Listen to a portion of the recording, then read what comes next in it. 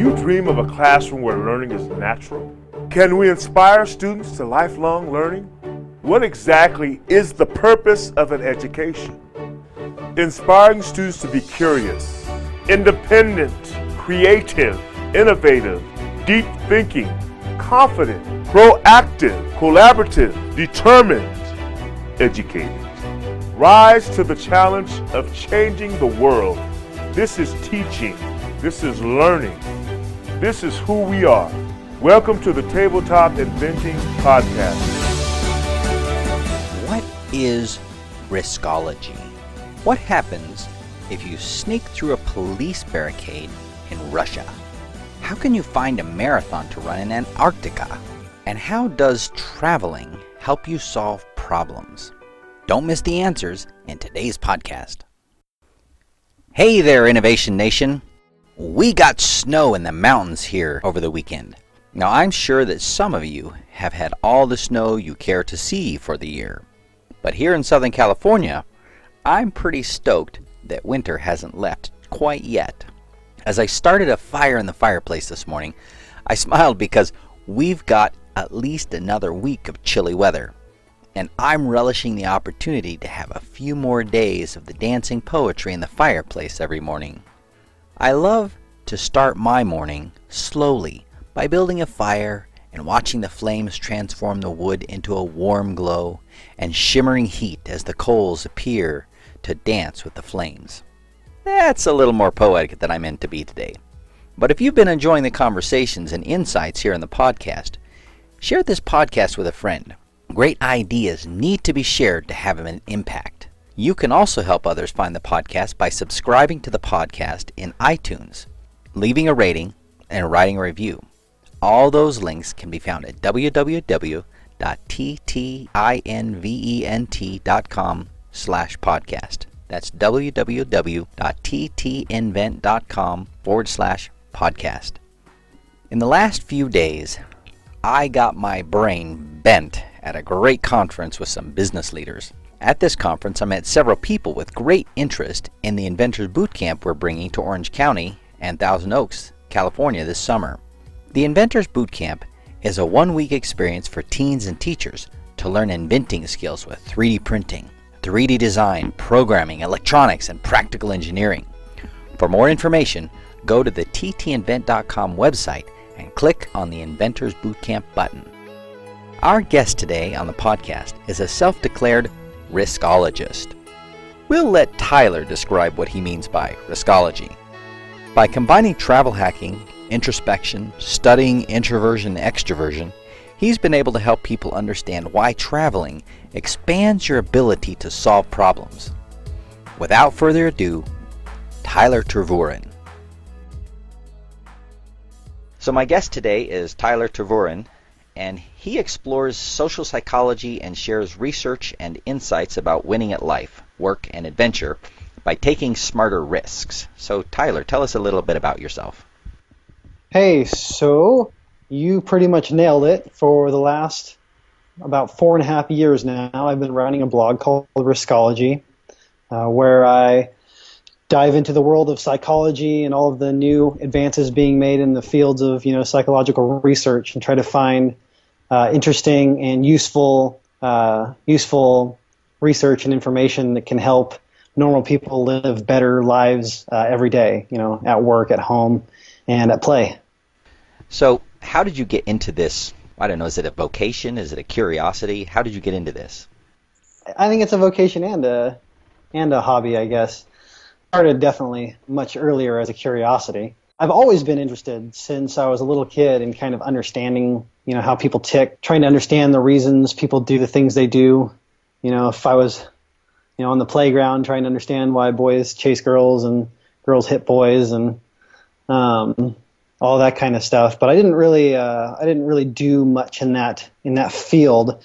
In fact, I ended up going to school for architecture and worked in construction for several years before I really made any sort of headway in my normal curiosity and moving towards riskology when I got laid off in 2010. So had I not lost my job back in 2010, I can't say if I would have ever actually tried to pursue this as like a full-time kind of thing. So did you actually get a degree in architecture? I did, yeah. And so after you did that, and you said you worked in construction, and what different capacities did you work in construction there as an architect? I was a project manager primarily. Okay. So I got my degree in architecture. I had a sub-focus of my degree was in project management. And getting out of school, I was a little bit disillusioned with the world of architecture at the time. And then I saw that, working in construction, you can make quite a lot more money out of the gate as an architect working for a construction company than you can working, for an architect.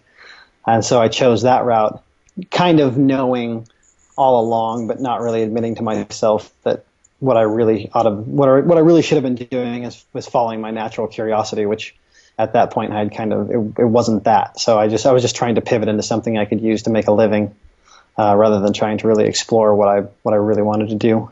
So how did you end up in architecture to begin with? Well, I do have a natural curiosity for architecture. I love it and I have since I was a little kid. My mom tells stories about how there used to be a section in the weekly paper, the Oregonian, here in Oregon, a home section, and they would have a featured floor plan every week, and I would clip them out every single week and keep them in a folder, and I would cut them up and build Frankenstein houses from the plans. I definitely have a curiosity for design, which has followed me through all the different paths I've taken, and even today with Riskology and the stuff I do here. So that's always been with me since I was a little kid. But learning there can be at least a disconnect between your curiosity and your passion and what reality looks like in terms of making a living and the day in and day out of actually doing the thing that you thought would be your vocation. For instance, most architects, until they actually are out in the working world, have no idea what it actually means to be an architect. And so you don't really learn about the harsh reality of the day in and day out of what it's actually like to work in that field until you've kind of gone through years and years of schooling and really honed your eye and your understanding of the design process, and then you go out and you get a job and you're like designing a Shell station or a Target or So I take it when you got out from your degree that you had a couple of harsh reality checks. Sounds like.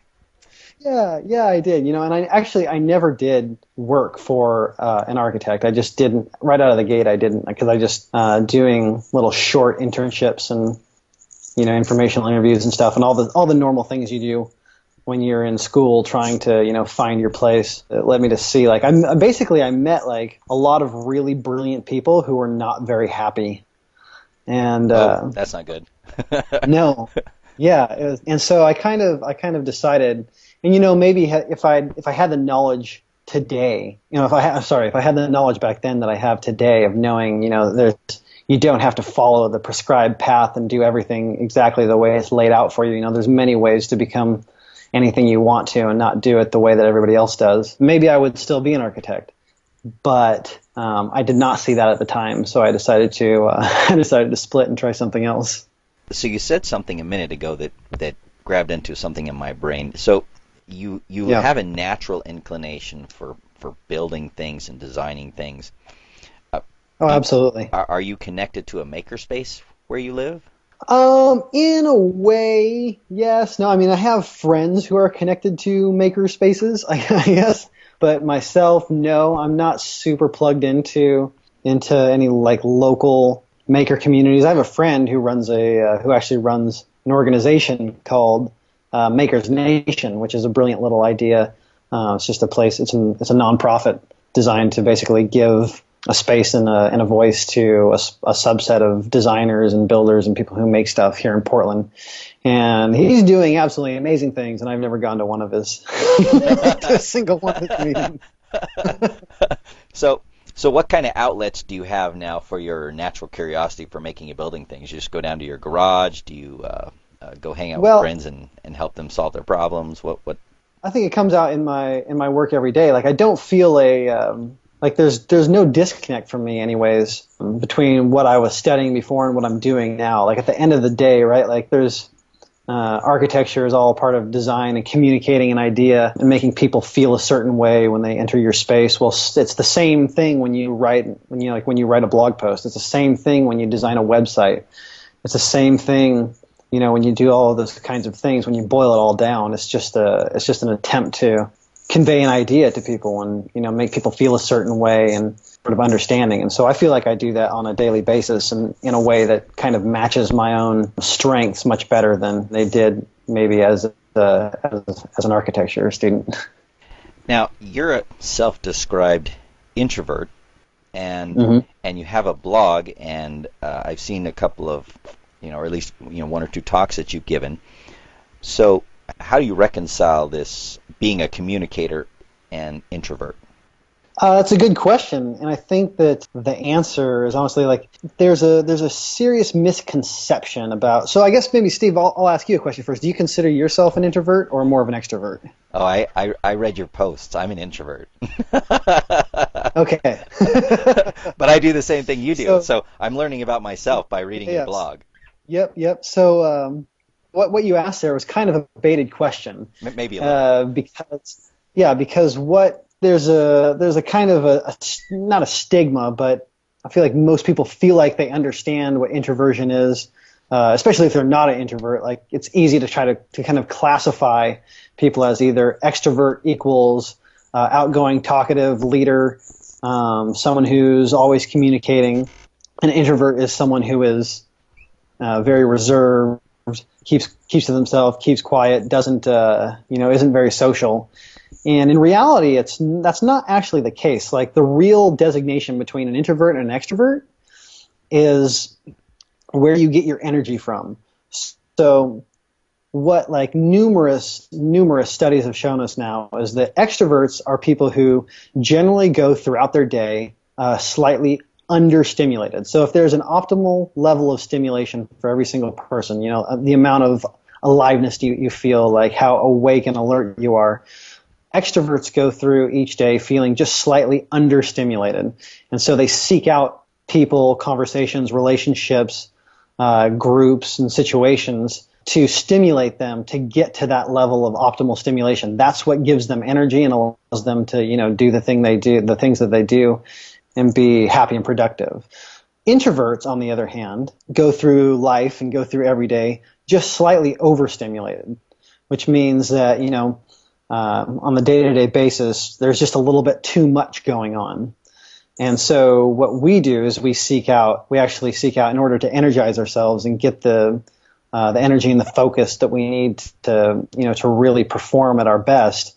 We need quiet alone time. But that doesn't mean that we don't enjoy and find value in, connecting and making relationships and building strong connections, just in the same way that extroverts don't necessarily not enjoy, a quiet night to themselves, and alone time. It's simply a matter of where you get your energy from. So an extrovert can spend maybe, a good portion of all day, every day out connecting and talking to people and being a part of the scene, if you want to call it that.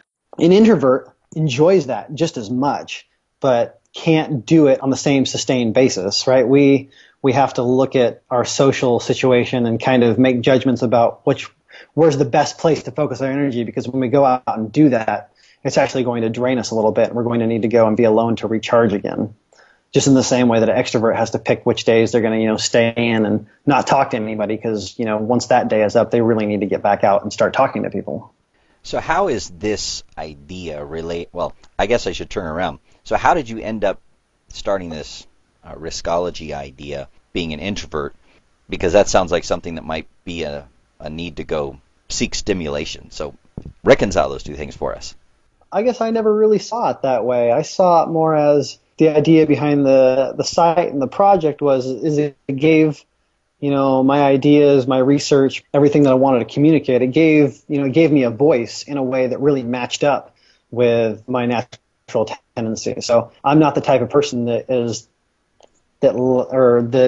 often goes out and is giving talks and going to meetings and things. But I can communicate all that same stuff through a blog, right? And through an email newsletter and through podcast interviews like that, like this, and other things like that, they're actually really perfect for me because they allow me to get my ideas and what I want to say out to the world in a way that that's really sustainable for me. And the lifestyle that comes along with that, I talk a lot about adventure and living an adventurous life and doing some crazy stuff. That all speaks to me very well because these are an adventure is something that you can enjoy with people or by yourself. There's many ways to have an adventure, and so I tend to choose adventures on my own. But once in a while, I also go out and do stuff with interesting things with friends and people I know. So, what is the core message in the Riskology website? Yeah. So the core message is that every single day, like your mind is working to solve problems, and you're taking risks every single day. Like no matter whether you're thinking about it or you're not, like your subconscious and your conscious is always at work, working away at something. So as long as that's the case, you might as well be as good at it as possible. And so the message is that you can learn to master your psychology to live a better life and live more adventurously. So you seem relatively self-aware for a technical type. How did you end up with this as an interest? Starting off as an architect and a sort of self-proclaimed builder and designer. How did you get this interest in the sort of the social and psychological side of adventure and building things? Well, I think that's kind of the undercurrent of all of those things, right? I think throughout my life, I guess you could kind of think of it as, we all go through life doing certain things and living certain ways, and sometimes we often don't look at ourselves. It's hard to self-analyze and say, I do this because I do this. It's easy to say it, but usually you're wrong, right? Usually your motivations are different than what you say they are, oftentimes. But it's easy to look at maybe another person and say, well, I see how they live. They do this every day. They spend their money on this. They really enjoy this, and this is their hobby. And you can kind of boil them down into a category. Their core, this is this person's core interest, and I can tell by the things that they do. And so when I kind of look back on myself, today and look at all the things that I was doing and how I was doing them, doing architecture and working in construction and how I related to people and all of these things, I can kind of look back and say that the undercurrent of all of those things, the real motivation, the real interest was in understanding myself and understanding people better. Interesting. That's an interesting journey to take to come to that realization. Now, since then, and maybe this isn't since then, maybe you can catch us up to date on this. You've done some really interesting and exciting things along the way. What is sort of the most exciting thing that you've done? The most exciting thing I've done.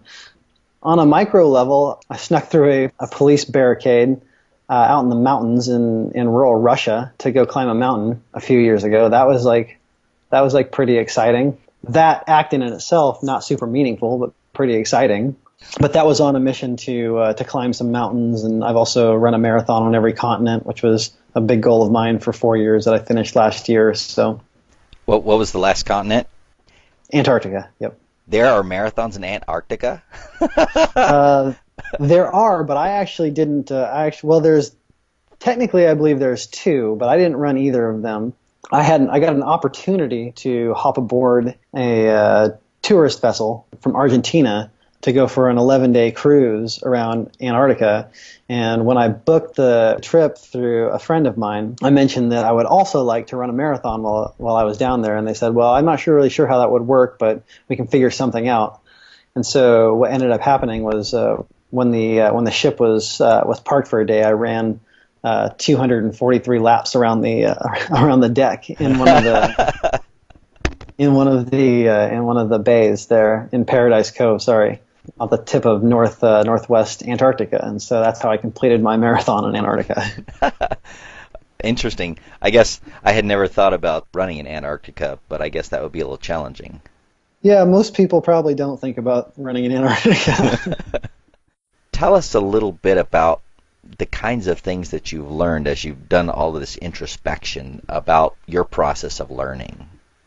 Yeah, well, I mean, I guess the biggest lesson for me in all these things, and I think the situation you're referring to is my trip to Russia was filled with new experiences that I didn't quite know how to handle. Many cultural differences that were kind of difficult to figure out. And I think you're referring to when I had to pretend not to speak English in order to get through security yet again in order to get on an airplane, because the guy who was minding the security queue wanted a bribe in order to let me into the airport, and I didn't have any money to give him, so I had to pretend that I didn't speak English so that he would get frustrated and just let me go. But I guess the biggest lesson I learned from that, and not really my theory or philosophy, but just kind of more, the actual science, is that the more and varied and perplexing experiences you have, the faster and better your brain gets at solving problems, right? Because the same problems all exist across the entire world, across many different cultures, but different cultures solve them in different ways. And growing up in one place and seeing the same thing over and over again, you get it in your head that there's one way to solve a particular problem.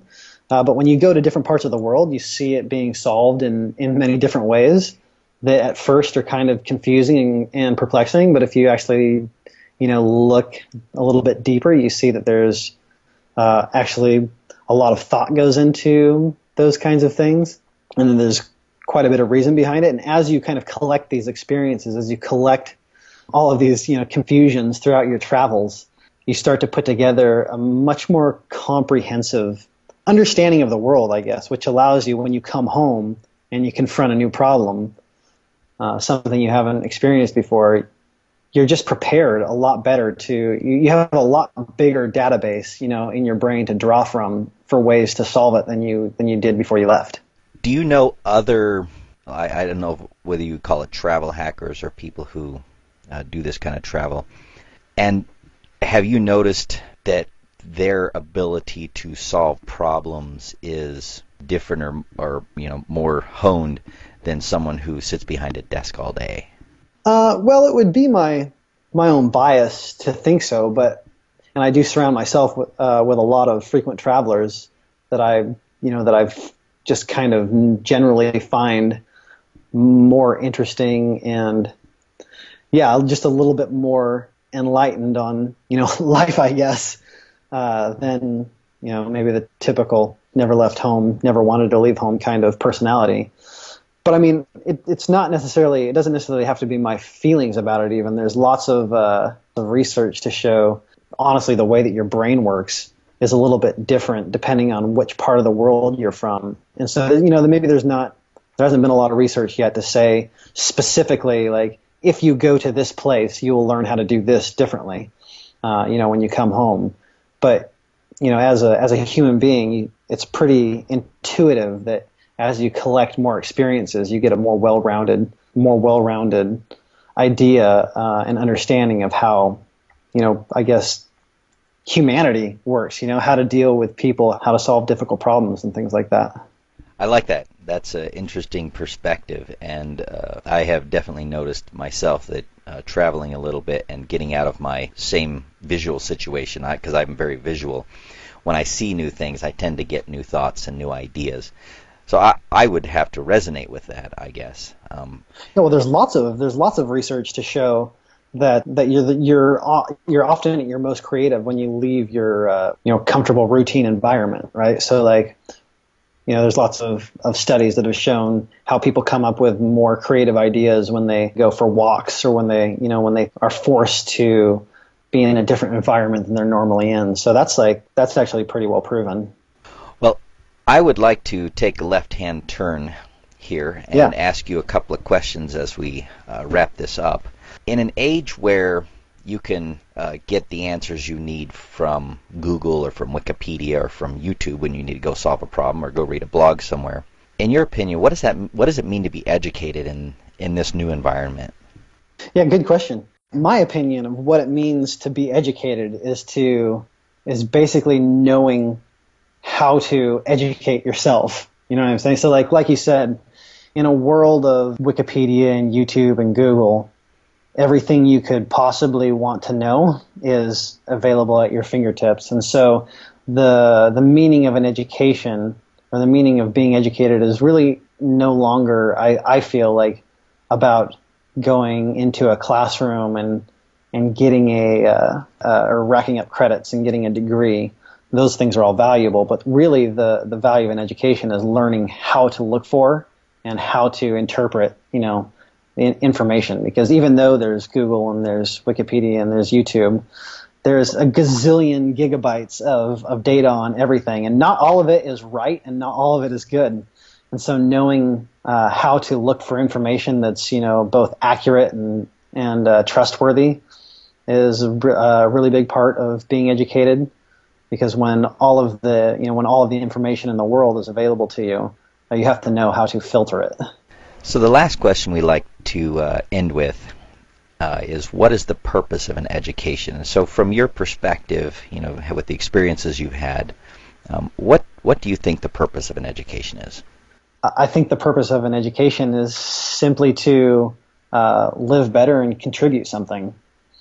So the purpose of pursuing an education should be to make you happier, enable you to, bring to life the big ideas that you have in your head, and also to understand how to make those things work in harmony with the world around you, so that you're not just bettering yourself, but you're bettering other people as you do what you do. So I like that, what you said about bringing to life the big ideas you have in your head. I haven't heard that one yet, but I really like that. Oh, good. Thank you, Tyler, for taking a few minutes to talk to us this afternoon. Before we wrap it up, why don't you tell our listeners how they can get in touch with you? Sure. So if you want to find me, I'm really easy to find. All you have to do is go to riskology.co, or you can do a Google search for Tyler Tervooren. Good luck trying to spell my last name, but if you get anywhere remotely close, you'll find all kinds of links to my site and interviews I've done and things like that. So I'm not difficult to find. Riskology.co is my home base, and everything you could ever want to know about me you can find right there. All right. Well, we'll link that up in the show notes. Thank you so much, Tyler, for taking a few minutes. Thank you. It's been fun. Have you been enjoying the Tabletop Inventing podcast? Have comments or questions you'd like us to address? Contact us, and we'll think through the comments and answer your questions here in the podcast. And be sure to let us know if you'd like a shout-out or to remain anonymous. You can share your comments and questions at www.ttinvent.com/podcast or by emailing us at podcast@ttinvent.com. Let's discuss your thoughts and questions. Join us again next time when we will again seek to answer the question, what is the purpose of an education? And as educators, how do we awaken the inventor in each of our students?